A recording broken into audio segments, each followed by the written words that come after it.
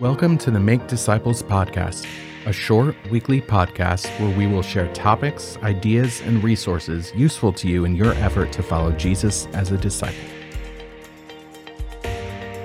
Well, welcome back to another episode of the Make Disciples podcast. My name is Dan Roeber, and today I have the privilege of being joined in the podcast studio with Sherrell Thomas. Sherrell, glad to have you here with us. Hi, thank you. Good morning. Now, I'm not sure how many people here at Wildwood know you, and that's interesting because, correct me if I'm wrong, but I think that you are one of the longest serving employees here at Wildwood. Is there anyone on staff that has actually been here longer than you?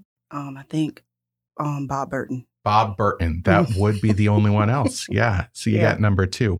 We got to move him along, and then you can claim the title of the longest serving employee here at Wildwood. I like having him here. Yeah. Yeah, it's good to have him here too. So that being said, a lot of people might not know who you are. So why don't you tell us a little bit about yourself and your family and what brought you to Wildwood? I came to Wildwood about 20 years ago. And what brought me here is I was working for a janitorial service. And I was working nights here at Wildwood.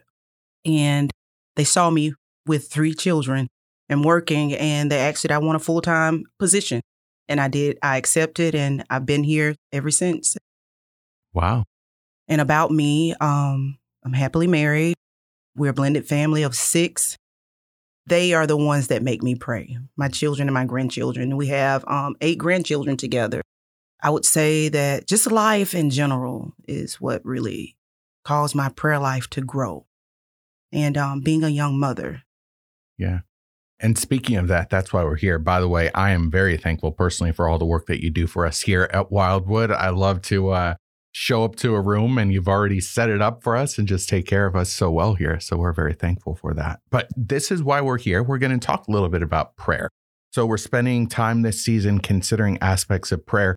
And your name has come up multiple times when I interact with people because they talk about your prayer life. And so we want to use this time to hear a little bit about your prayer life, but also as a way to encourage others to pray as well. So let's just open with a very broad question. How has prayer been a part of your life? What sort of prayer habits have you developed in your life?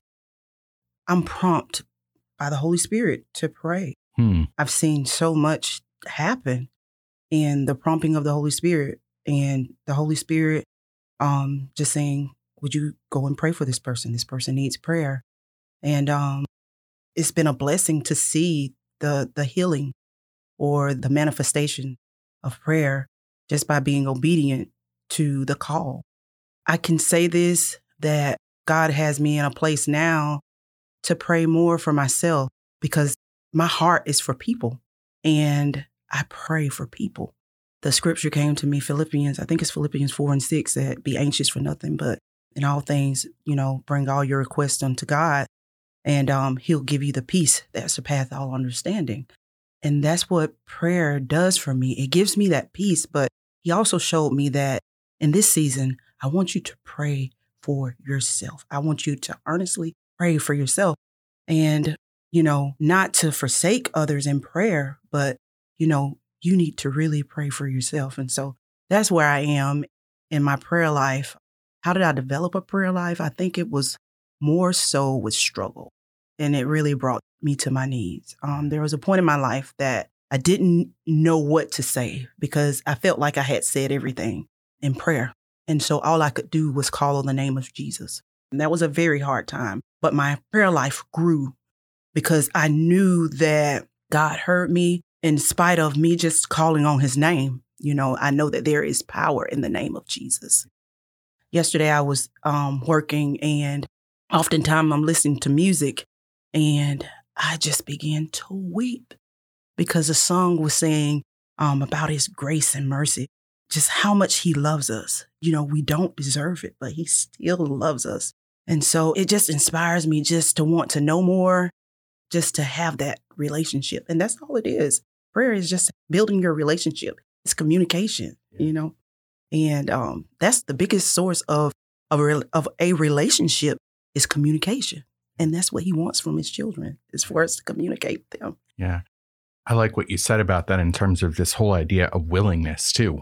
at the end of the day, it's a question of, are we going to listen to the Spirit's prompting in our lives? And that still small voice that says, talk to me, just talk to me. And if we are going to turn our attention to that, that's absolutely wonderful. Yeah. But this whole idea of communication, we're communicating with God. Certainly God speaks to us through his word, and we're going to look towards that first and foremost, but we can also talk to him. It's such a wonderful thing. So you started on this already, and it's wonderful. But let me keep on going in this direction. If someone has not developed this, because what I'm hearing from you is this is something that takes time. You've developed it over time, and there were seasons when you may have struggled with prayer, or like you said, you weren't sure if there was anything else to say, those kind of things. But over the course of time, it develops. So what would you want fellow believers to know about prayer, especially for those who may be struggling to develop a habit of prayer like that in their lives? I would say prayer gives you confidence to be able to stand. I'll say that if I feel heavy or burdened and I go into prayer, I come out feeling so much different. Like the weight of the world is off of me. There is power in prayer. And it doesn't matter how you go to God. You go to God just as you are. Weighed down, happy, sad. It doesn't matter. He accepts us. He already knows our heart. You know, he knows what we're going through. He just wants to hear from us. And so I would say just whatever you are going through, just give it to God because he loves us. It's a privilege. And he gave us that opportunity when he rent the veil, that we don't need anyone else to go before us. He gave us that ability to be able to just go before him and just lay it all down. Yeah, I love that. No preconceived notions, no expectations, just saying, come talk to me. Yeah, we have that ability to do it. And it's clear that it's been important in your life. It's a model that we can follow as well. So I thank you for being that model. I like seeing you walking around and, doing your work and singing along to some music and, or at least listening to it and engaging in prayer. And I love this idea that it's a part of our day.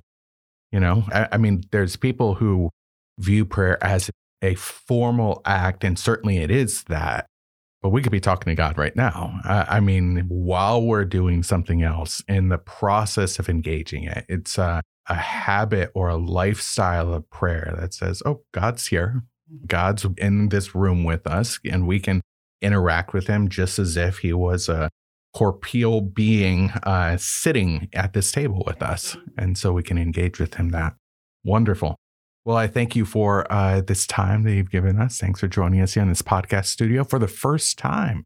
Thank you for having me. We got to have you back. We'll have you back for another podcast episode. Thank you so much for being here. Thanks for joining us for this episode of the Make Disciples podcast. We would love it if you would subscribe, leave a review, and spread the word. This podcast can be found in Apple Podcasts and on Spotify. My thanks to Catherine Eckhart, the producer of this podcast. This podcast is a ministry of Wildwood Church in Tallahassee,